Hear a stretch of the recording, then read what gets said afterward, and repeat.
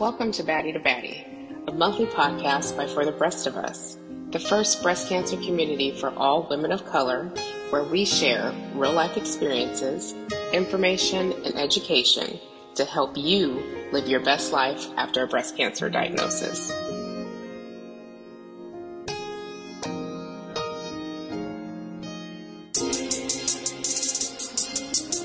Welcome to Baddie.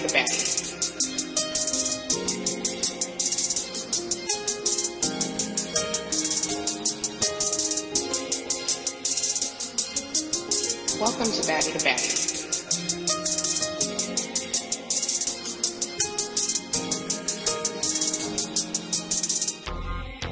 Hey baddies, I'm Deltra, OG Baddie Ambassador, Connecticut born and raised, divorced mama to 5 amazing girls. In summer of 2019, I was diagnosed with triple negative MBC, straight out the gate. But I hit the ground running, and I've survived and thrived with humor dark as coffee, always carrying a tune, and connecting with community through conversations like these. Let's get into it together. Hey, what's up? This is Deb. I'm a metastatic Baddie ambassador out in southern Utah. I was diagnosed with stage 4 triple positive breast cancer in 2018. And I'm all about encouraging and amplifying the voices of marginalized folks in our communities. Hey, everybody. It's your girl, Miss Ebony, a.k.a. Miss Hustle and Hills. And as of December 2018, I am a MBC baddie. And I'm out here changing the face of breast cancer one stiletto at a time. Hey girl, hey! My name is Deltra, a breast cancer thriver, and I'm joined by Baddie ambassadors Ebony and Deb. It's Breast Cancer Awareness Month, so today we're talking about thriving with metastatic breast cancer. For those listening and don't know, metastatic breast cancer, also known as stage 4 breast cancer, is breast cancer that has traveled to another organ in your body. Before we jump into the convo, ladies, please tell our audience your name, the age of diagnosis, your type of breast cancer, and your ethnic background.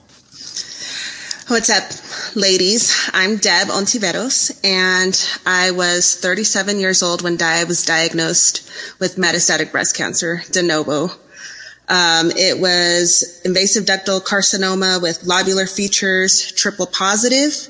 I had mets in my mediastinum, lymph nodes, and in the lungs. And I am currently NED so far. Well, I don't know, but we'll see. Also, I identify as Latina. I was raised Argentinian, but I'm Mexican by blood. Hey, everybody. I am Ebony. I was diagnosed at age 37. I'm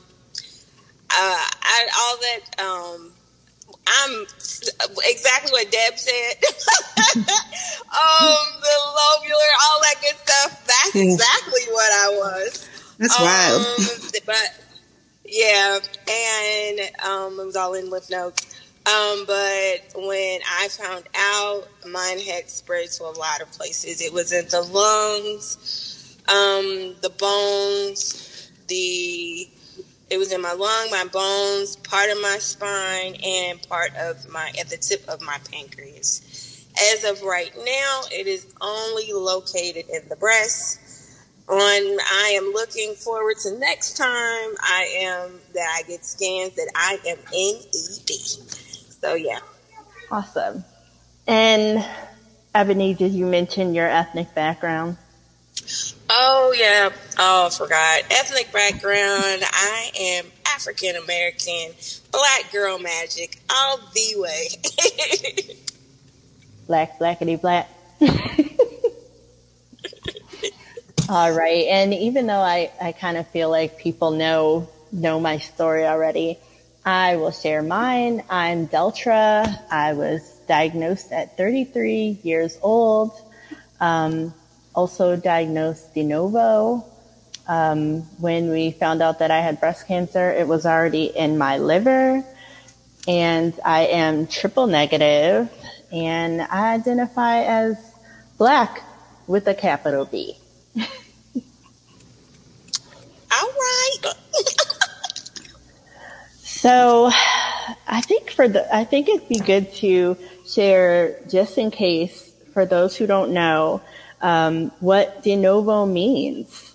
So I know, Deb, you said that you were also de novo. Ebony, were you de novo? I don't even know what that means. All right, then let's start there. Let's start there. So for those who do not know, de novo metastatic means that you were never an early stager. It means that your metastatic diagnosis was not a recurrence. It means that you were immediately swept into the absolutely wild world that is the cancer land.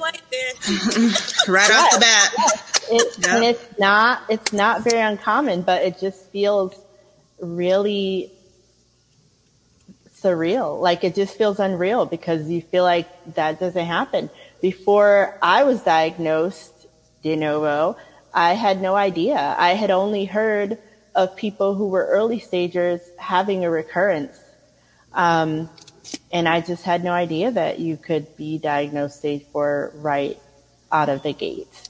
But it does happen. Yes, it does happen.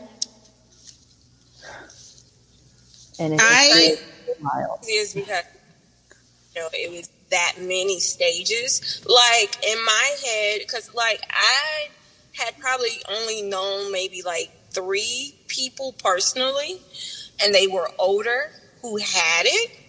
So I didn't know about stage 1, no stages. So when they hit me with stage 4 out the gate, I'm like, okay, well, what does that mean? And they was like, oh, it's the last stage possible. And I was like, once again, what does that mean? And they was like, oh, and they start going into details. So, yeah. It's so much information. I feel like I started kind of just blanking out.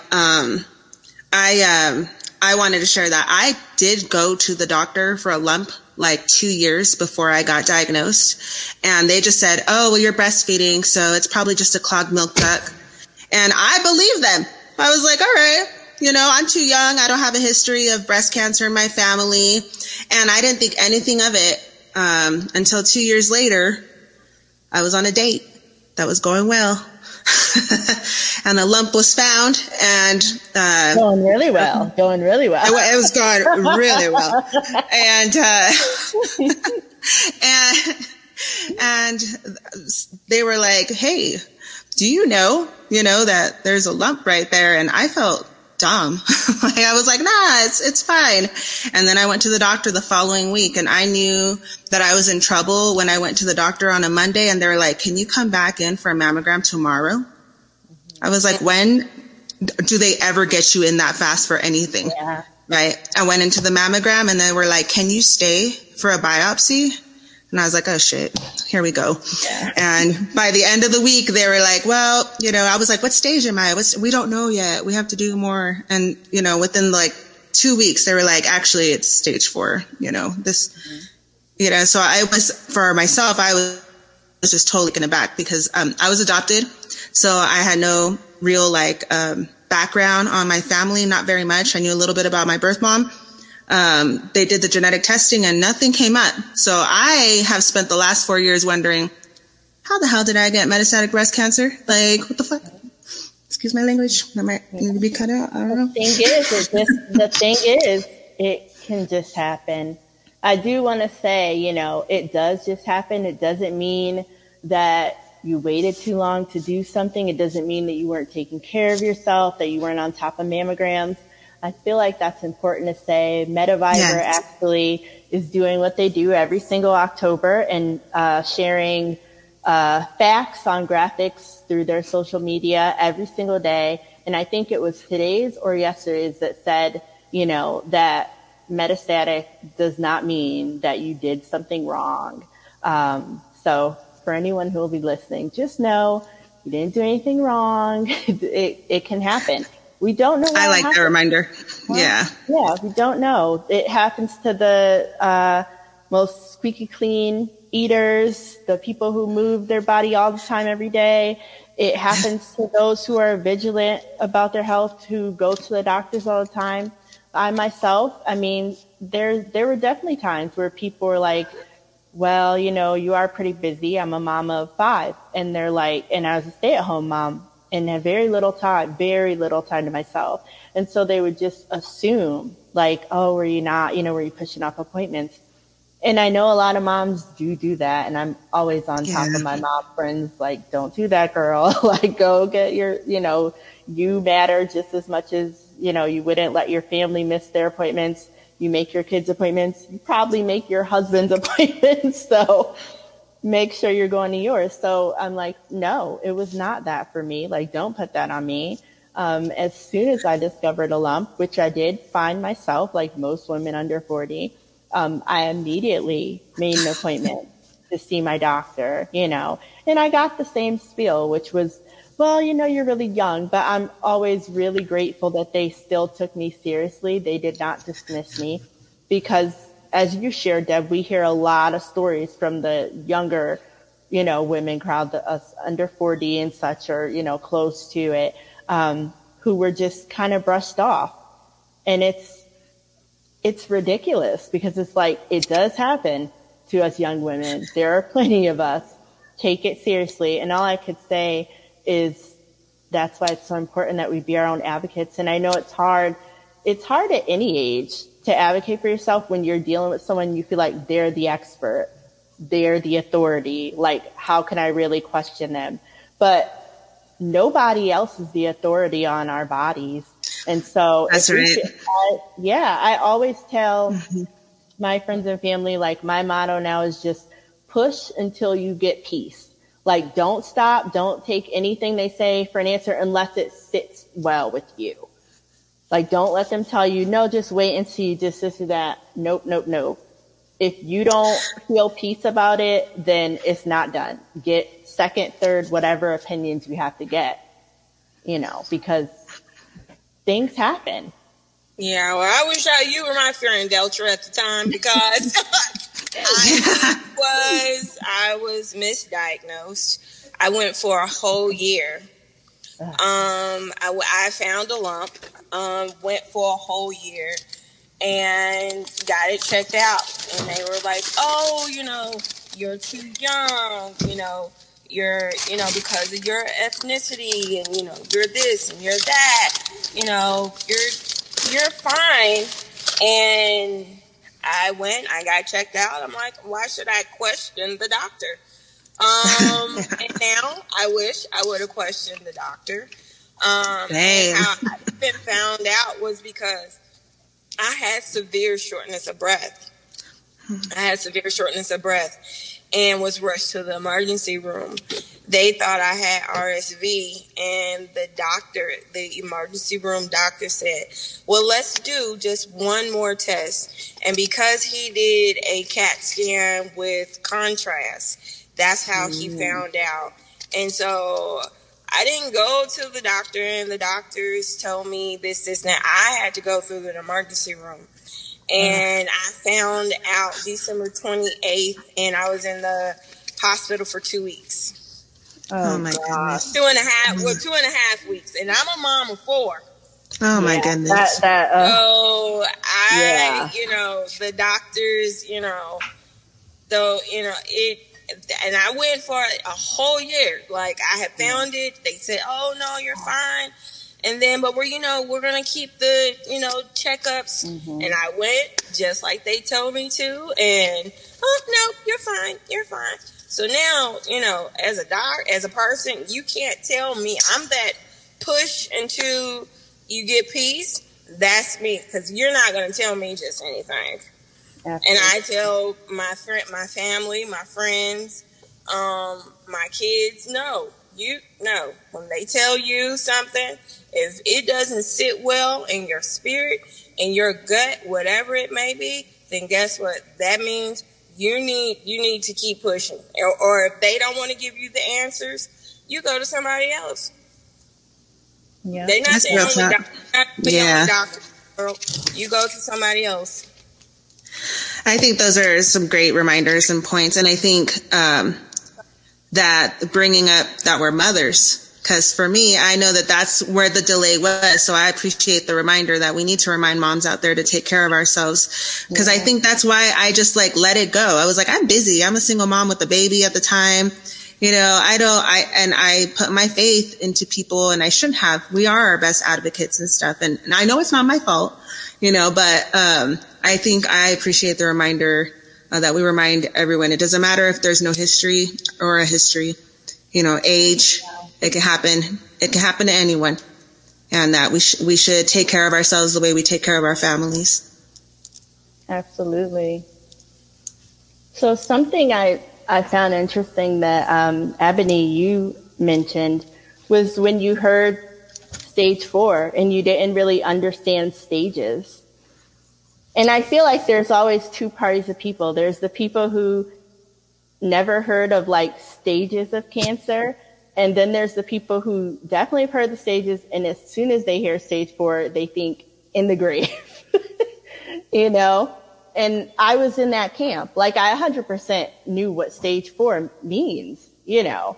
And in my head, I was only thinking when I've heard stage 4, I would think of like you said, older people and people who they would pass away very quickly. Like they'd get a stage 4 diagnosis and maybe they'd only live like a few weeks to a few months. That was my idea of what stage 4 meant. That was what I maybe saw in media. You know, in media, what we typically see of cancer patients in general is very hardcore. It's very much the bald head, beanies, looking sick, vomiting, you know? And so now I'm thinking, you know, now we're living this experience, and I'm just thinking, you know, what does it mean to thrive with stage 4 cancer? Because that's not something that's not an image that is put out there often. You know, when someone thinks stage 4 cancer, I know they don't think of women looking as good as us. I know they don't think of anyone in the Baddie, what people looked like on the cover of the magazine that the Baddies were a part of, you know? I get that very often. When people find out, oh, you had it, I'm like, no, still with my Oh, you're cutting up, Ebony. Can you hear us, Ebony? Can you guys hear me?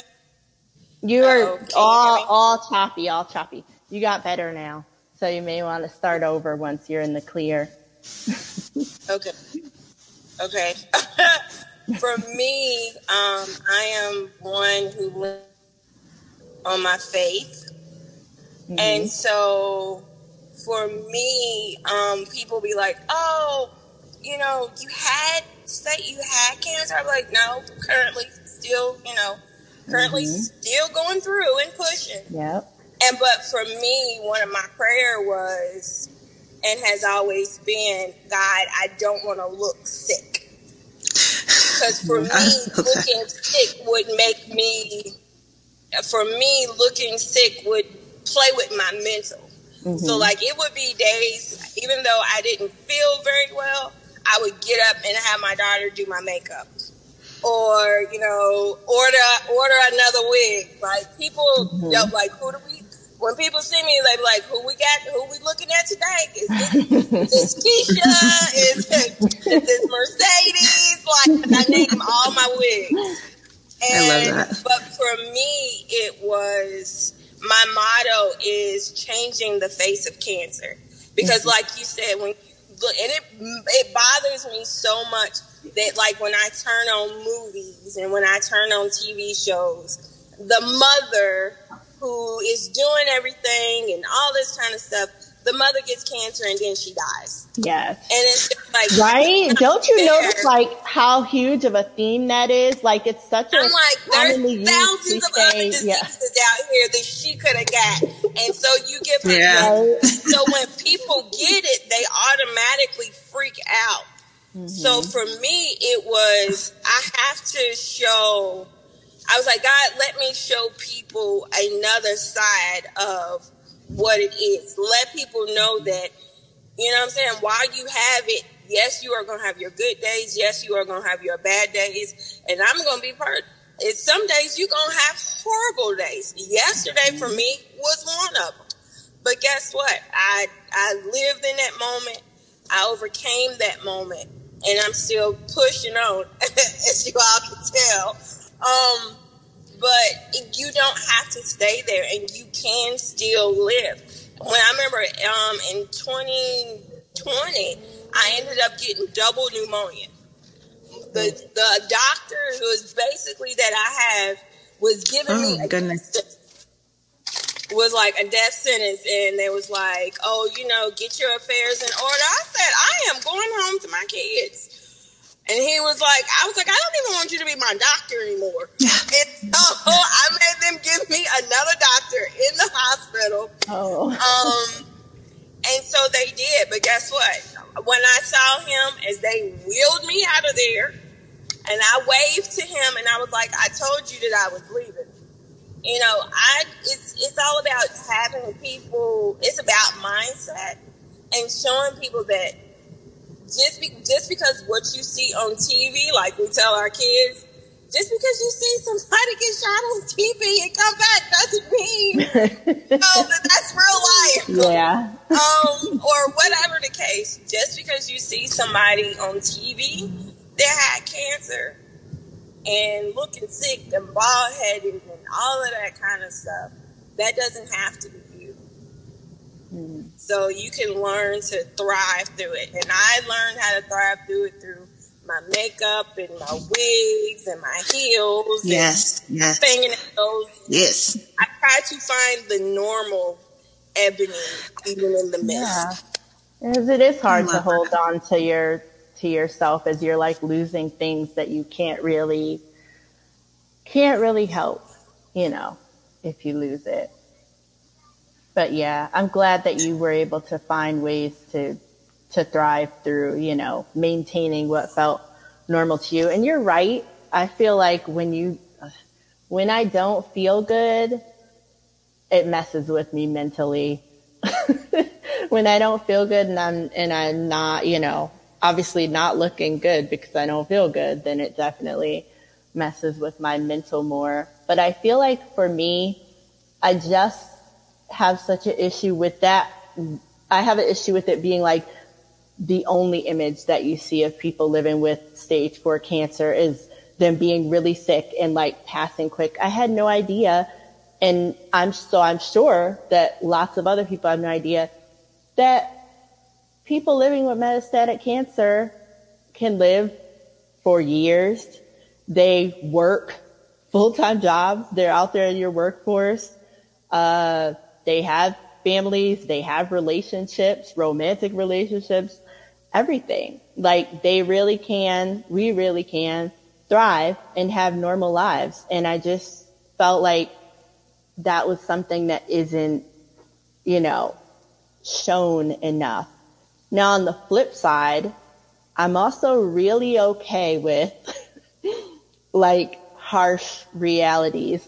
And what I mean by that is, I'm okay with there being both images because that is the reality of cancer. It's not pretty. Lots of us do lose hair. It causes dental issues. It causes weight fluctuation up and down. Yes. So it can do quite a number, and it can cause people to be disabled in a lot of ways too. And so I feel like in a lot of ways where we struggle with there being representation for those who are disabled, I feel like that's also a thing when it comes to those who are, you know, sick or ill.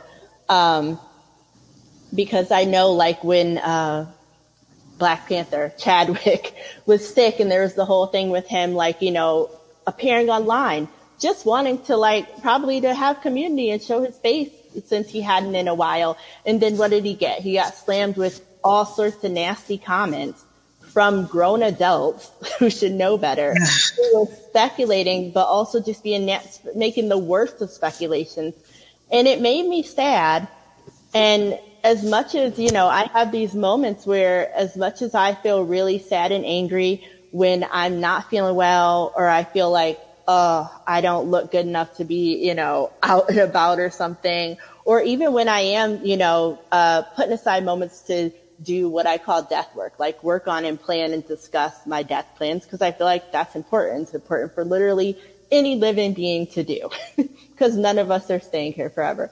But I was talking to a friend about it, and I was like, you know what? Sometimes I don't even feel like my anger is stemming from like I'm a 36-year-old like facing my death and sickness. It's stemming from people, our society in general. The average person doesn't know how to support me through these things because we don't talk about these things in our society. And I'm like, why isn't it okay for a person to not be healthy? Why isn't it okay for a person to not look good? Why? Like we're humans, our bodies fall apart. They're not built to last forever. And sometimes they fall apart earlier than we would like them to. And so I'm definitely like, I wouldn't want to have to like isolate myself because I feel like, oh no one could see me looking like this. Or maybe someone loses their ability to walk because of their cancer. And now what? They feel like they need to be a hermit and they can't be out around people, And so I feel like that's a real image of cancer too that is okay. And thriving can be different things at different stages, because the reality of the disease is that you don't thrive forever. Like, you can do it for a long time, but ultimately metastatic breast cancer is a terminal illness. And I feel like it's important to talk about like the toll it could take, not just on your body, but like on your mental and emotional well-being. Because there are definitely times where I feel like I do not feel like I'm the definition of thriving right now. Same. I don't feel like doing hair and makeup, or I just don't feel well. And so I'm like, but does that mean I don't get to show up because it's going to make other people uncomfortable? And I think no. I think that's on other people to learn how to support, their fellow human through all of the things that we go through. And so I think for me, thriving definitely is just continuing on and figuring out ways to roll with, redefining what thriving means as I go through different stages in cancer. Like, I've been living with this 3 years now, and very grateful to, at the time of diagnosis, I had literally one small spot on my liver that disappeared a few months into chemo. I was lucky to get okayed for the breast surgery lumpectomy that I wanted to have, when oftentimes they say no to surgery for stage 4 folks, which is frustrating. But, and the treatments I was on until just this year never made me lose my hair, and I really couldn't complain very much about side effects. For the most part, I was really feeling like myself. And I would get kind of frustrated, kind of annoyed sometimes when I would, be amongst fellow stage 4 folks, in groups or whatever. And you get such a mixed bag. You get people who are maybe even to the extreme of toxically positive. And then you get other folks who, I guess you could say toxically negative if you wanted to. Yeah, I watch who I don't hang or talk to people who they do they talk toxic.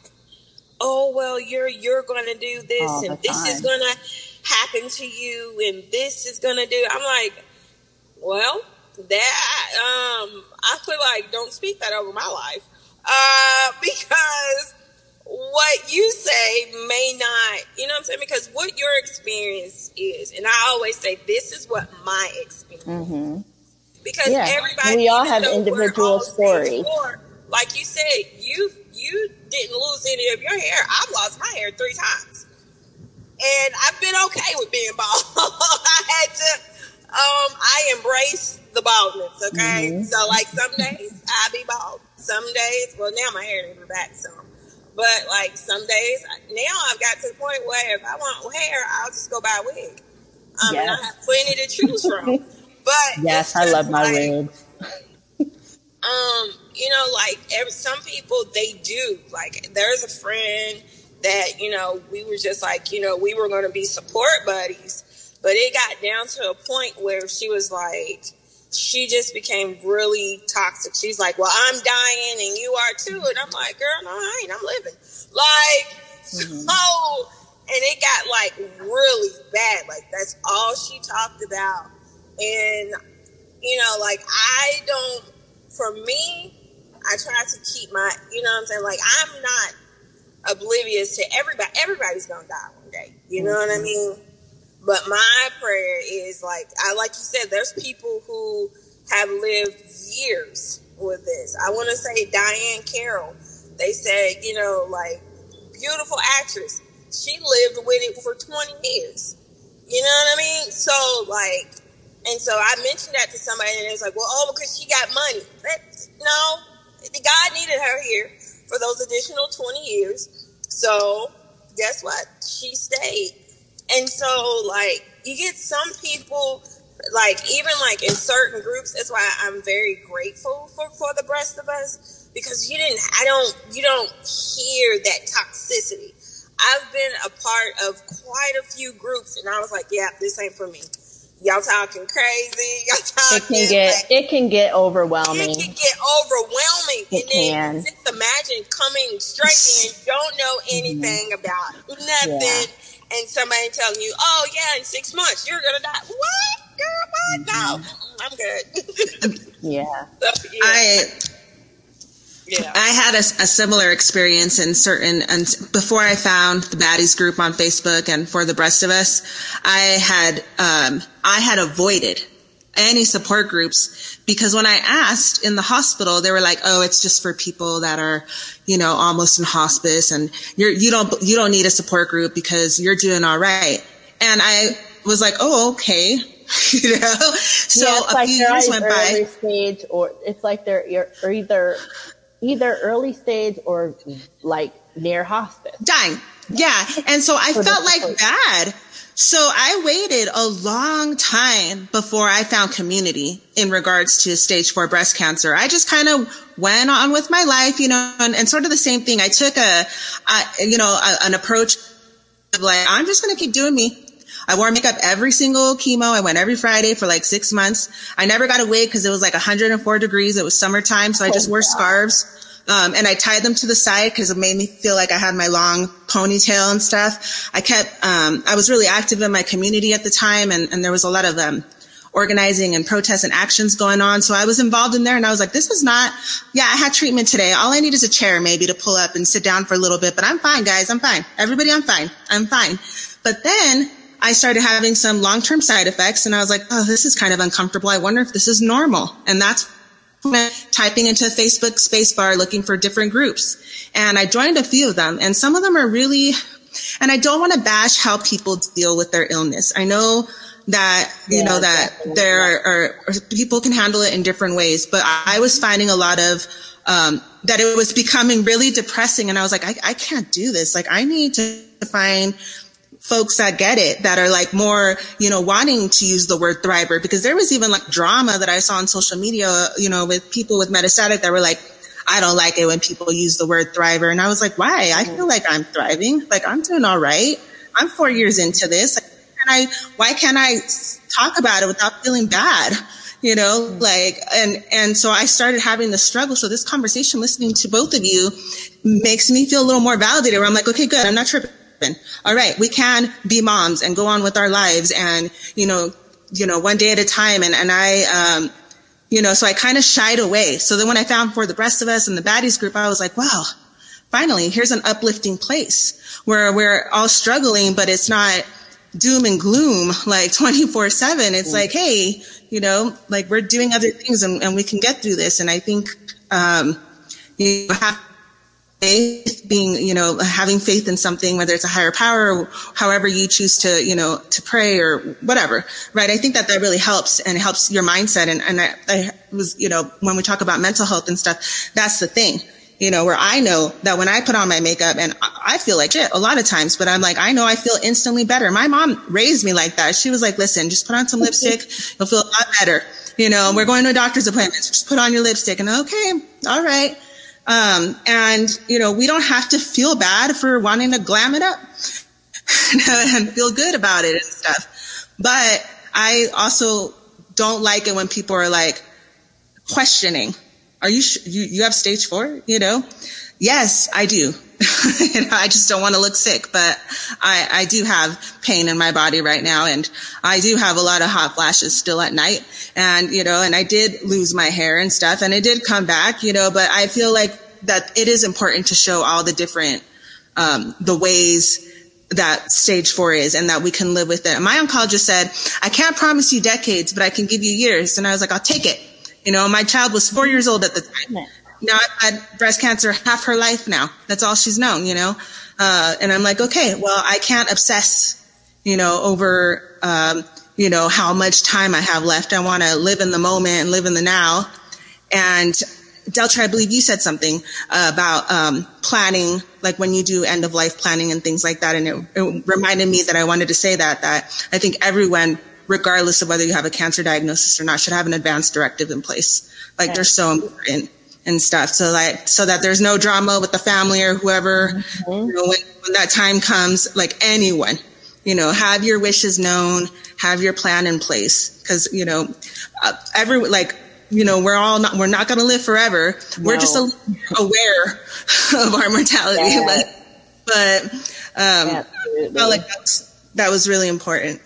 Absolutely. So survivor's guilt, that is a term that I feel gets thrown around quite a bit amongst early stagers and used when they are feeling guilty, which they should not, but when they feel guilty because someone they know had a recurrence who was an early stager, which, as we know, but also as many people don't know, there's, I think, 30% of early stagers do get a recurrence as stage 4. But as thrivers, as those with stage 4 cancer, do you ever experience survivor's guilt just in a different way? Like we mentioned, some people get decades. They actually do with MBC. And some people only get months. And some people spend years on their first line of treatment.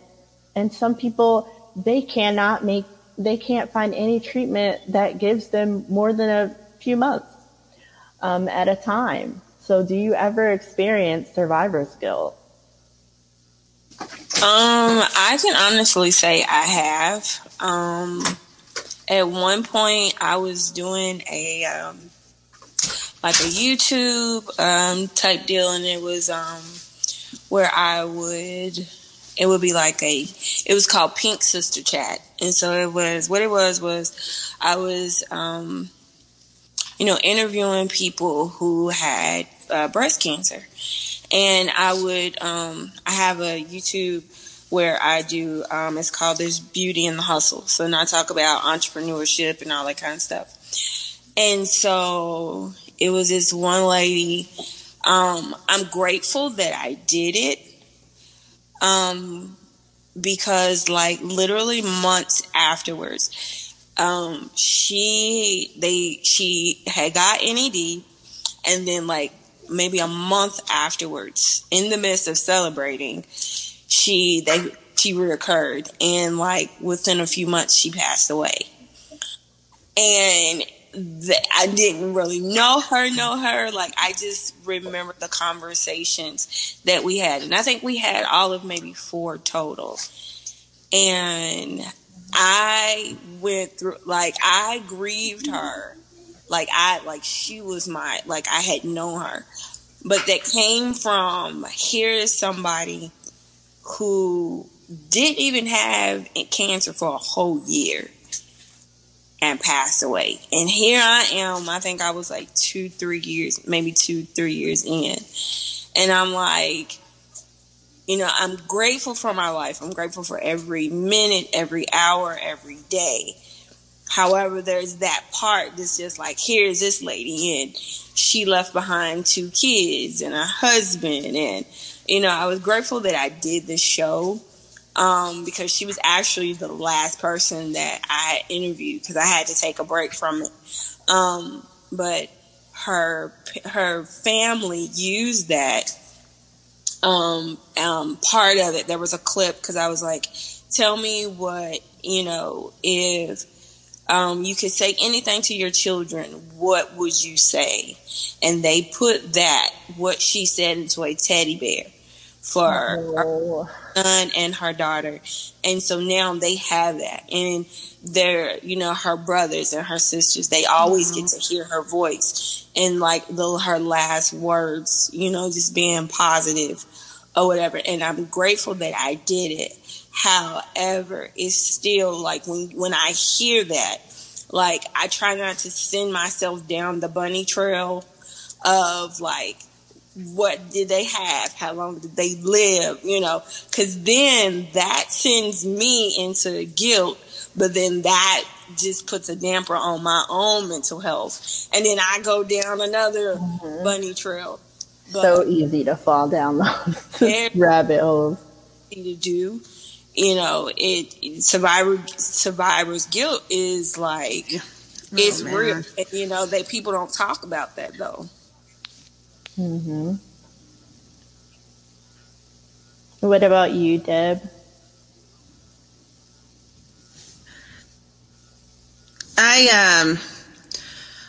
I have been struggling with this one because, like I said, I waited a few years, so I'm still new to like finding support groups and meeting other people with metastatic breast cancer. I kind of just been doing it on my own for the last few years, and so when I did start earlier this year finding groups and stuff, I consider myself sort of the like cheerleader type. You know, I always want to cheer people on, sending you, you know, I mean it. When I say I'm sending love and prayers to you, I mean it. Like, I don't have to know you to send you those good vibes and prayers. But what started happening was, you know, of course, you know, people start dying. And suddenly my news feed is filled with, you know, people dying and stuff. And I started feeling tremendous guilt. Like, wow, I've been NED for 4 years now, you know, and why is my first line still working? And how come theirs didn't, you know? And then because I do struggle with mental health issues, like I've been struggling with them my whole life before my diagnosis, I know that I have to be careful, like extra careful, or it could lead me down a really bad path. And so it started getting overwhelming. And I needed to step away, you know, for a little bit and regroup and figure out like how much advocacy do I want to do, or how many support groups do I want to be in, and do I want to make any friends, because I tend to love people and I love them hard. And so I worry about making friends with other people that have metastatic breast cancer, because I'm afraid of the loss, but I also know it's part of it. And I think that when we have those feelings of guilt, we have to, you know, reframe our thoughts, you know, and go in a different direction and stuff. And, you know, and I don't know, but I definitely struggle with feeling like bad, even though we all have it, you know, we're all stage 4. It's like, I still feel that way, you know, and in the same way where like you know, I think that when we think about, you know, cause we have, I don't know, about you ladies, but I'll have people that, you know, maybe feel bad for me. And I'm like, no, I'm all right now. You know, yeah, I have my days where I'm like, no, I'm never going to ring the bell. Okay. I got to go get treatment every 3 weeks still. That's fine. I've made my peace with it. I've been doing this for a long time, you know, but that's survivor's guilt in that sense, as someone with stage 4 and seeing others with stage 4. Sometimes, you know, it's just, it can be overwhelming. And like Ebony said, we have to protect our minds, you know, our mental health and stuff, because it can like really, the rabbit hole, I was going down the rabbit hole last night. I had to stop myself. I was like, listen, I'm not a radiologist or an oncologist. Yes. Okay. I'm not trained to read my scans, so I'm just going to wait. Okay. Do not recommend it. Do not recommend Dr. Google. Absolutely not. Fire Dr. Google. No appointments with Dr. Google at all. None. For me, I feel like I 100% get survivor's guilt, especially in early stages, even though, again, I feel like you can't control, what happens to anyone else. It's part of the human experience to feel empathy, for what someone else is going through. So yes, of course, it's normal to feel, sad that like, why did this happen to them? And things are going okay for me. The feelings are valid, and I think it's very valid and frustrating. Lots of times I have wished, and been frustrated that cancer medicine is just not advanced. It's not even as advanced as like the basic migraine medication, where if we all had a headache and I was like, here, let me give you all like a capsule for your headache, we're all probably going to feel fine in like half an hour. But cancer medicine just isn't that way. It's hit or miss. It's even if we have the same exact disease, the same exact subtype, and we on the same exact medication, the same chemo, it does not mean that it's going to work for all of us. And it's very frustrating. And I have felt frustrated, and I have sat and talked with and cried with people who were asking me, because you get those questions like, what are you doing that's helping you to be okay? Why did this work for you? Are you doing anything else? Can you recommend a doctor? And at the end of the day, it's just frustrating because it's just so out of, our own control. It's like I could send you the same doctor and tell you to ask them to put you on the same medication, and things to go so differently for you. And while that makes me feel really frustrated and sad, survivor's guilt, I think, is something that I've really put to the back of my mind. Because like you said, for me, I'm always like, well, at the end of the day, we are all stage 4 though. I know that I'm going to die, most likely from this disease. I hope it's not some crazy I don't want to get murdered. But, I don't want to be a true crime episode, although I love them. But I'm always like, we're all, there's a beautiful quote that I love. I forget who said it, but we're all just walking each other home. And that's truly how I think of life, like the human experience all together on this earth. And definitely it gets even more tighter knit community, in the cancer community. And so I just think of it as like walking/running this race together. And at some point, my sisters are out of it. They're falling down. And at some point I'm going to fall down too. And I do think that in some weird way keeps me from feeling survivor's guilt. Like I have the sadness, I have the thought, I have the frustration of like, why did this work for me and not someone else? But I know that, like I was saying earlier, I'm not going to like thrive or be this fine forever, Yes. And that it's, like you said, kind of the name of the game. And that's another thing I wanted to point out why I'm a big community connection person anyway. So almost immediately once I was diagnosed, I knew I was going to want to seek out community. And I did. I dove right into it. And it was quite overwhelming because you see a lot of death. But I know I started to look at it from the perspective of how I wanted people to treat me, especially new people. I still wanted them to see me as like a human with so much more to me than cancer, and to think that I'm worthwhile to know, even if it's for a short amount of time, And I also love really hard. And I can tell you, I've lived with cancer for a little over 3 years now, made a lot of friends, lost a lot of friends, and I've never felt like I wish I just never even, met that person. I wish I never got close to them. I've never experienced that feeling. But I do think that it is perfectly okay to protect ourselves and to step back, whether it's from advocacy work or support groups having too many conversations that are frustrating, because we do have to protect our own, mental well-being, and that's completely okay. And speaking of mental well-being, how do you all cope with endless treatments.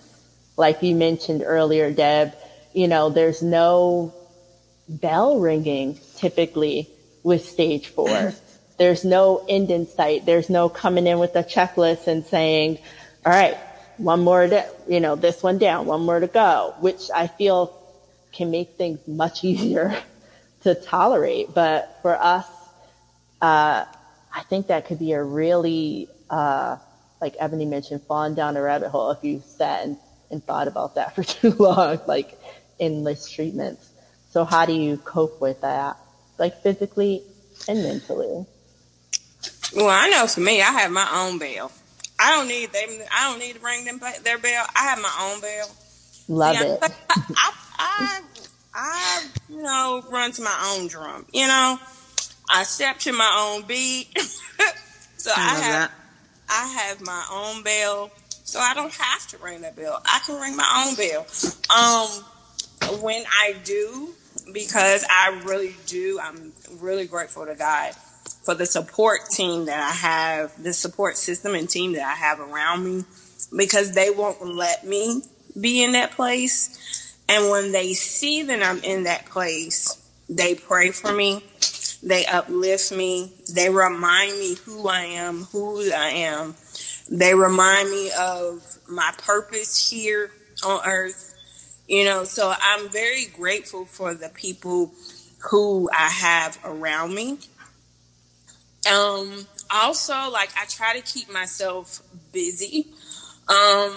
Whether it's I color, I love coloring. Me too. Adult coloring.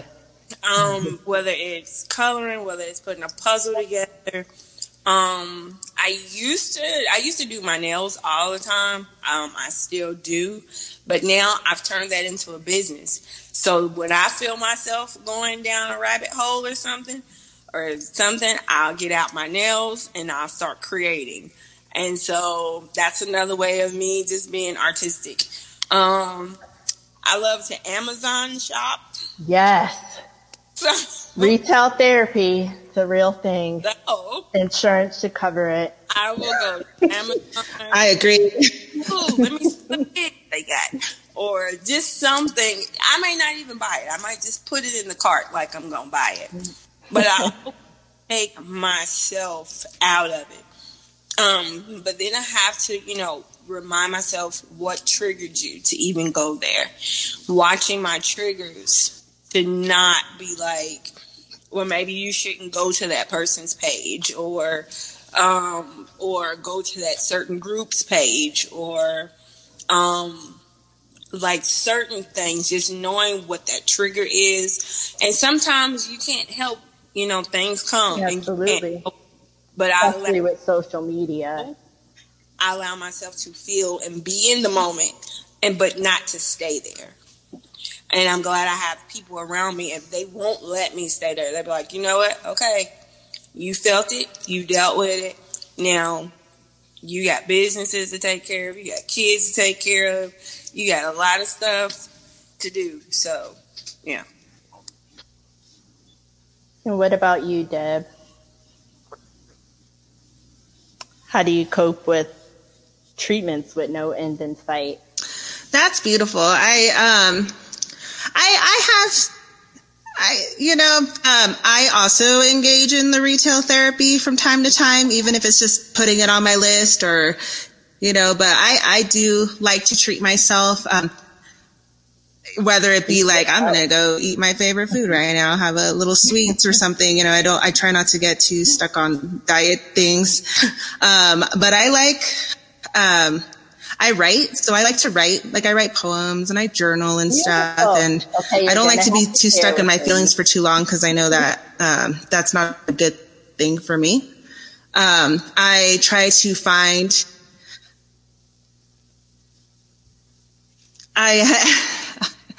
I also try to even though it took me a long time to find For the Breast of Us and the Baddies group and stuff, I want to say that I really wish that I would have found this, a couple years ago and not waited so long.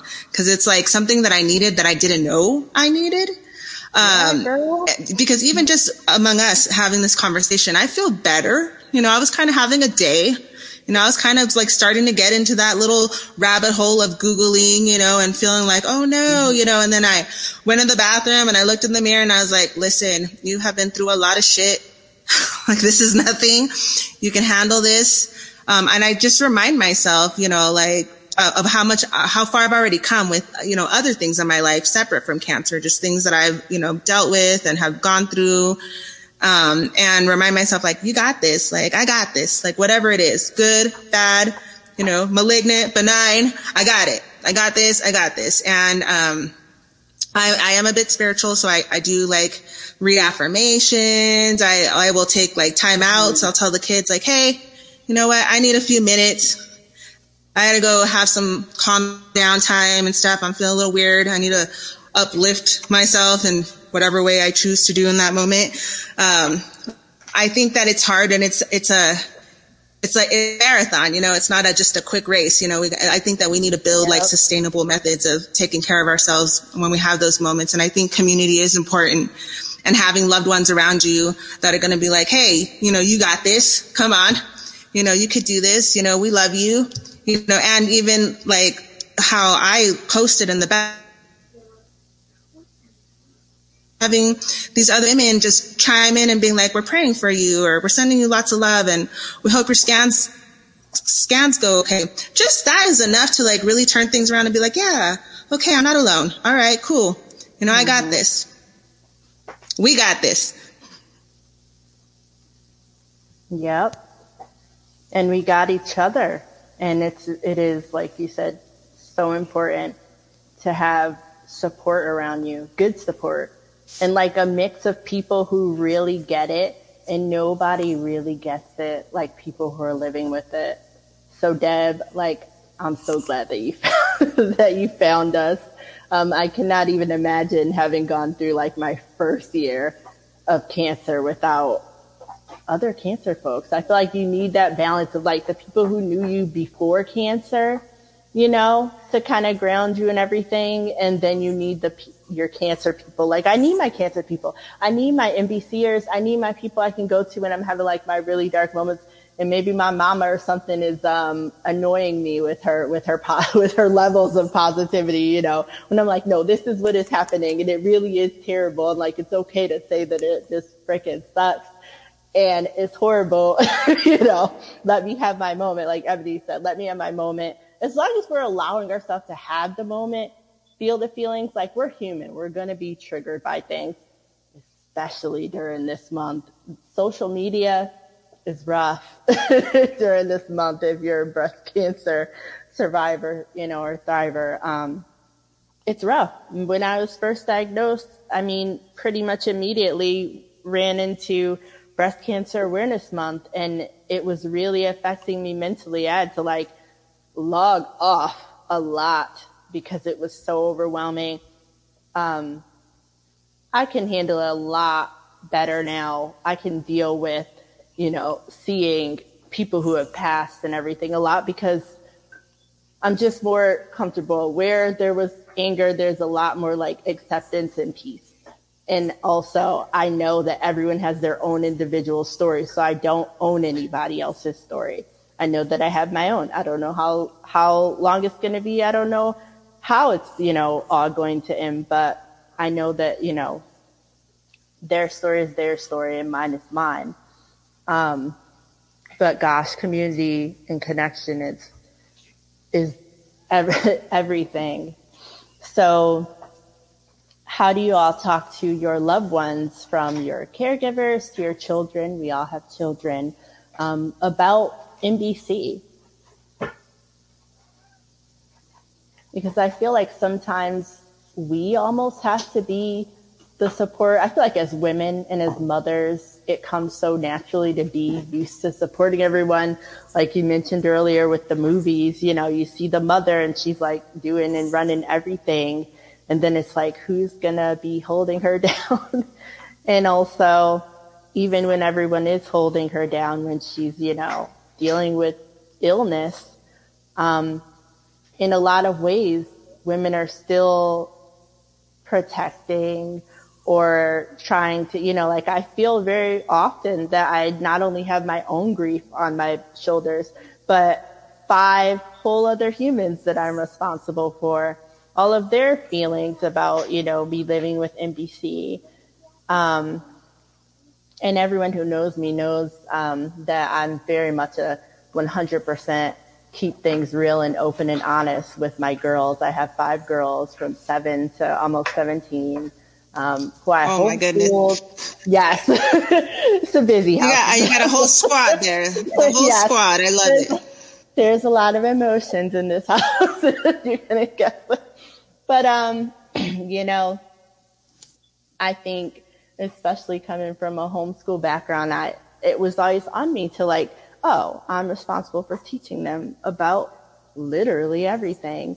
And so that also ran into, you know, when we talked about sex or drugs or just anything, navigating anything in life. And so now we're all navigating cancer, and we talk about grief, and we talk about my diagnosis and what it means. And some days I need more support than others.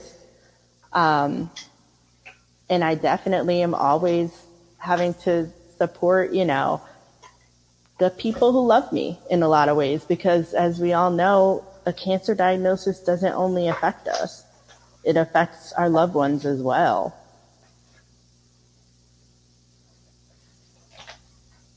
So how do you talk to your loved ones about MBC? Well, Has it changed from when you were first diagnosed to now? Very much. They do a lot of research on their own. That's awesome. That, you know, I take it, one, because I did homeschool, but also my kids are nosy. They they get it. Aren't they all? Carry out, yeah. Curious as cats. I have 4. My son, the only boy. Y'all pray for him. You talk about your household ranges from 7 to 17. Mine's is 10, soon to be 14, 20, and 22. Wow. So, like, they've educated themselves as well as before 2020. But even now, like, if I go to a doctor's appointment, they're at the doctor's appointment with me. They're asking the doctors questions. And if they don't understand it, they ask the doctor to break it down. You know what I mean? So along the way, they've educated themselves. Along with me, we've all educated ourselves together. So, like, for me, we've all been in this together. It's me and them, you know what I mean? So we've been rocking in this thing for the last 4 years together. And it's nothing that, you know, I don't keep anything from them. I'm very raw, open, and honest. And we talk about everything, you know? And it sounds like they are learning how to talk to doctors, which is so important for them to know how to advocate for themselves. Like, so many people don't know how to do that. And, you know, cancer can hit anybody, and breast cancer anybody. And so, like, I let them know, you know, like, you don't take no for an answer, especially if you don't feel like that's the answer that you don't feel comfortable. You don't have to answer. You go, and if they don't answer you, they want to dismiss you because, for whatever reason, because you're a woman or because you're black, guess what? You go find somebody else that will do it. And they've watched me go through the process. They've watched how I've handled it. And so they know how to navigate and do the same. And then that way, like, if there's days where somebody wants to come out of the woodwork and want to talk crazy, they stop them. Look, mom can't talk. She don't want to talk for you. You know what I'm saying? And they nip it in the bud because they know, like, maybe I'm having one of those days. I don't want to deal with any stuff. Don't want to deal with nobody else's stuff. So they've become almost like my protectors. Like, I was once protecting them. Now it's almost like the roles have reversed. So they've pretty much educated themselves. I try to educate others who are around me who are willing to listen. Some people have their mind already made up. I can't do anything about that. I don't try to. I just walk my life as a living example. And I've always done that. I rather people see me in action rather than just hear my words. Because somebody can say anything. You can say, no matter, it doesn't have to be cancer, it could be anything. People can say whatever they want. I hear and I work by action. What is your actions? Does your actions follow up with your words?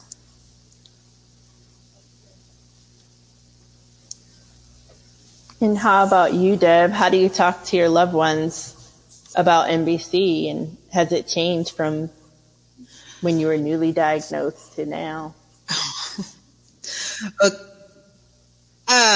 So at the time of diagnosis, I was a single mom and my daughter was 4 years old. So it was just her and I for like a really long time. And where I've always been honest with her. So even at 4 years old, I kept it really simple, like the language, mama's got something going on, I'm going to have to start going to the doctor a lot. I'm going to be getting a special medicine, and it's going to be doing its work in my body. It's going to, kill the disease in my body, but I might look sick on the outside. And she, I remember she was sad because, she was in preschool but she seemed to understand. And then I started treatment. I asked if there was a social worker at my hospital. And they had one, and they do like a little tour with the little kids, like, they can't take them into the infusion room, but just kind of like, so she could see where I've been going, all these weeks and stuff. And, I needed help. So I had to call my brother, and my sister-in-law came out from New Mexico to come and help me with my 4-year-old, because I was like, I can handle this, but I need a little bit of help, here, because it was just her and I. When I met my partner, it was while I had started treatment, and he has kids. So now those are my kids too. And that's a little bit different because they haven't asked me a lot of questions, and maybe because I'm NED right now, they see me go every 3 weeks. I've come home sometimes because the cancer center is pretty close. I've come home with my port access, and there's been some like big eyes, I'm like, hey, I'm just, I'm in the middle of treatment right now, whatever, right? Like they see the port, it's nothing new. But, listening to both of you, I'm thinking like, oh, maybe I should open up the conversation and see if they have any questions. I just kind of felt like, oh, their dad probably told them, because I came in, I'm still kind of new, 2 years here now. But I do, and they're older. So I have a 14-year-old now and a 20-year-old. And so if something changes, I will talk to all of them. My daughter, she, just the other day I had my infusion. She's like, are you okay, Mom? And I'm like, yeah, I feel a little crappy, But I do think about like, hey, what's going to happen when that time comes? If something changes, will I have the same approach? She's older now. She's more aware, I don't know. And as for the rest of my family, this is so messed up that I did this. I was like, I just kind of wrote like a very casual Facebook post to just sort of like everybody's attention at once. Like it was kind of insensitive when I think about it now, but I was a little estranged. Like my family's in California and New Mexico and other places. And it was like, I started off with like my weird sense of humor. And then on the bottom sentence, I was like, well, and I just want everyone to know, that I was just diagnosed with breast cancer, and, my brother was so mad. So in retrospect, I probably should have maybe been a little bit more sensitive to my other family members, but I wanted to just get it out there and like be done. Like I didn't want to answer a bunch of questions from a bunch of people at once. I just wanted to be like, hey, this is going on. Yeah. It's like, this is what it is. That was what was right for you. And, but I might need some help, but I got, yeah. I don't know. Makes sense to me. I think, I also, came out with my diagnosis through a social media post because I was like, I just want to get it out there. I told my close family and friends, in person. When I was diagnosed, I was married. I'm now divorced, but I was married at the time that I was diagnosed. And I told, we told our families and I told my closest friends. But I really wanted to wait until I told those people and our kids before just sharing. But I knew, like I've always said, I knew that I wasn't going to like keep my diagnosis to myself at all, because I'm a big community person. I knew I was going to want support and understanding, and I knew I was going to want to dive into advocacy work. But I don't see anything wrong with making it easier on yourself and making a social media post to share. Just kind of like, you know, makes it nice and simple. It's like, boom, here's the information for everybody. And a lot of people use that to, you know, share their scans, because it's really, isn't it tiring to like have everyone be like, how were your scans? What were your scan results? And tell over and over. No matter what the results are, it can get tiring. So social media is at least useful for that. So it is Breast Cancer Awareness Month, or as I like to call it, Breast Cancer Action Month. But it is also a month of pink washing. So as women living with MBC, how does this month affect you?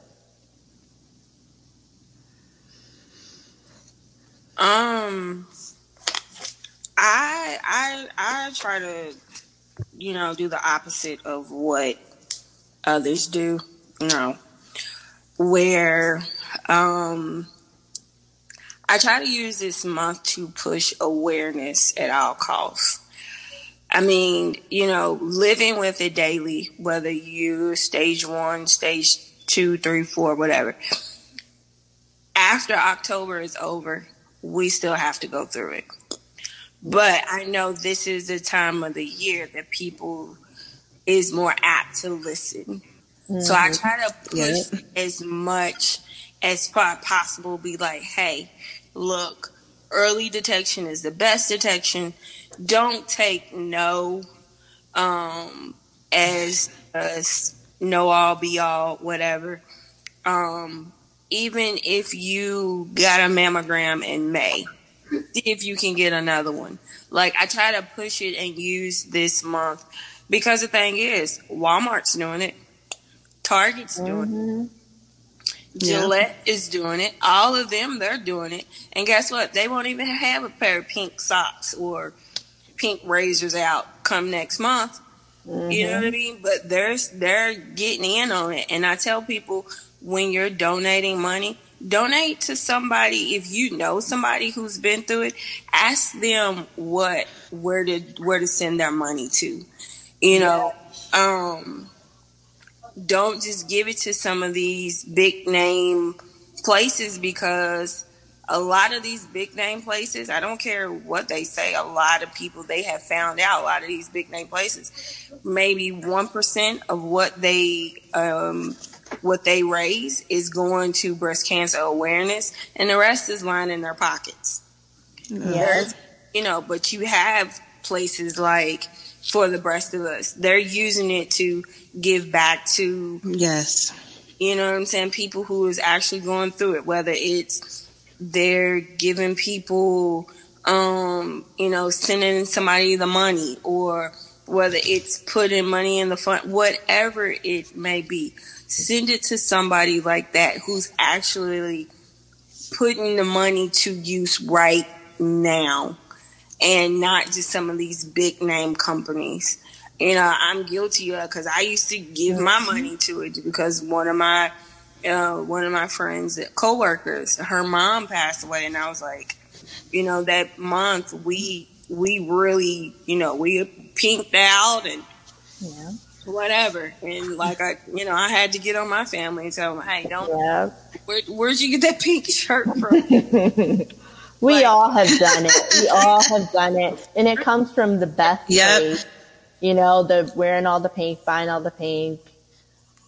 You don't know what you don't know. Oh, I got pink on today. I didn't even start wearing pink until probably like until it happened. I couldn't stand pink, but now I wear it. They are marketing, though, everything right now, pink. And it's kind of like, I don't know. I mean, there's algorithms and stuff, but yesterday I saw an avocado ad.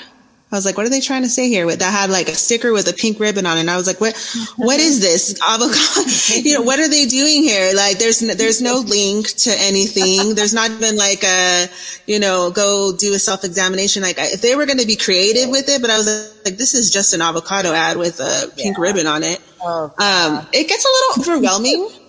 But I think this is the month that, like Ebony said, people are paying attention. They're more likely to listen right now, even though we need to do this all year round. Like, jump on it. It's a little hard. It's a little overwhelming.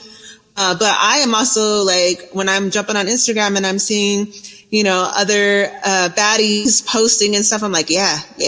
Like, I feel like, okay, cool. Let's put this out there. But I agree. I think that especially with those of us living with metastatic breast cancer where we need ongoing support, give your money to people who need it. Like, I know I need help. I finally found a local group and they came and helped my family out. And I was so appreciative. I was like, this is better than, just giving it somewhere where you don't see where it's going. Like, you really helped me. You helped me cover a utility bill this month, over the summer, you all have a lot of kids. I had a couple, like less than, but still school supplies, school clothes, this, that, like it adds up. I'm on disability and I work part-time from home, but it's like the bills don't stop. Like the things don't stop. Right? So extra support, help someone that's living with breast cancer right now. Yes, there are big places that have the ability to give, grants and huge amounts of monies and there are legitimate organizations, I'm sure, that are, doing something. But I have also been guilty of not knowing before my diagnosis and maybe pitching in a couple dollars here and there, having no idea if it was really going to go anywhere. But I think that is important. And I think that it's, that we just use this month, and try to, get people to stay aware. Absolutely. So speaking of giving, if someone is looking to make a donation for Breast Cancer Awareness Month, which organizations would you recommend? Where would you recommend they put their dollars during this month of lots of pink washing? Well, other than For the Breast of Us, definitely For the Breast of Us. Tiger Lily is another one. I would definitely recommend Tiger Lily.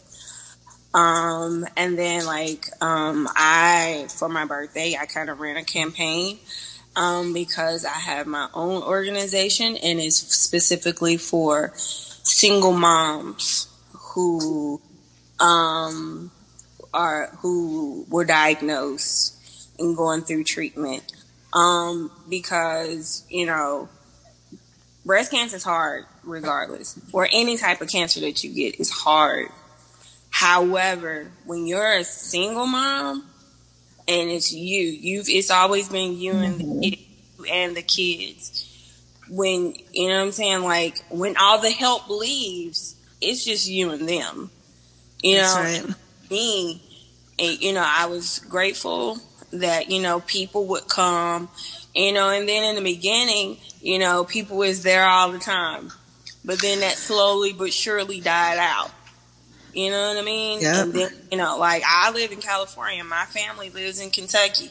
But even then it went, and I tried to tell them, this is not a cold. This is not the common cold where you have it for a week and then it's gone. This is one of them ongoing things. So being a single mom, like you said, the bills don't stop coming. Yeah. You know what I mean? You still got bills some days, and some jobs just they don't care. It's either you come or you don't.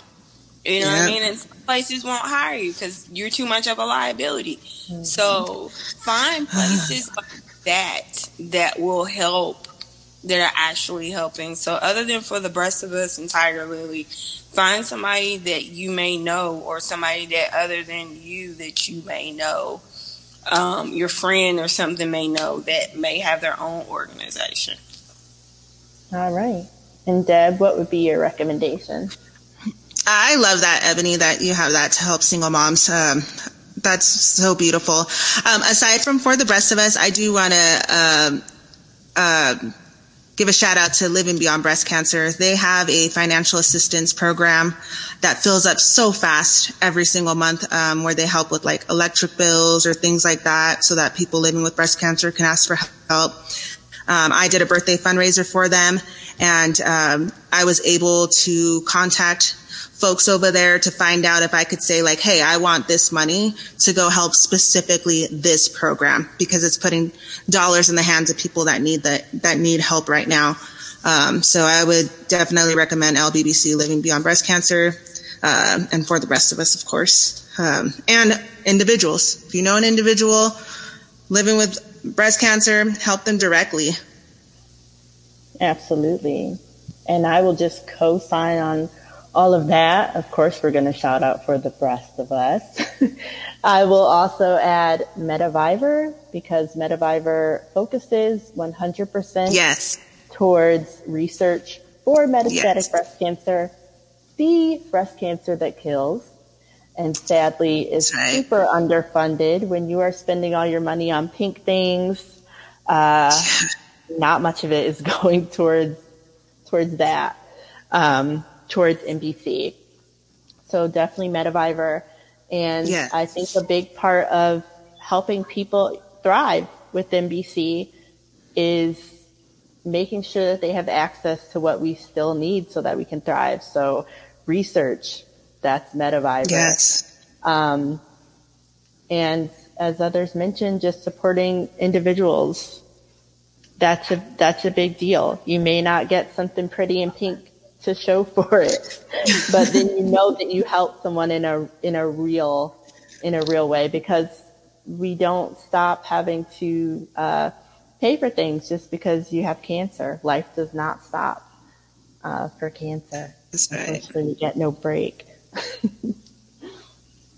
But and I would like to shout out an organization that helps individuals and single moms, Infinite Strength. Absolutely love them.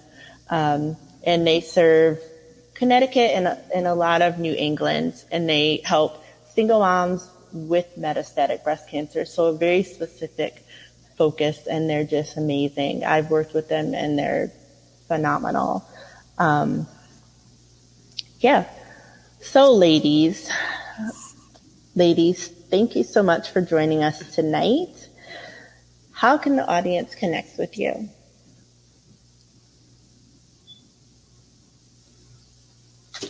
I am on, if you on Facebook, it's Ebony Thompson.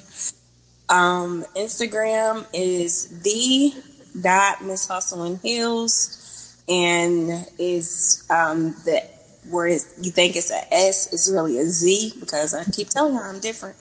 The Miss Hustle and Heels.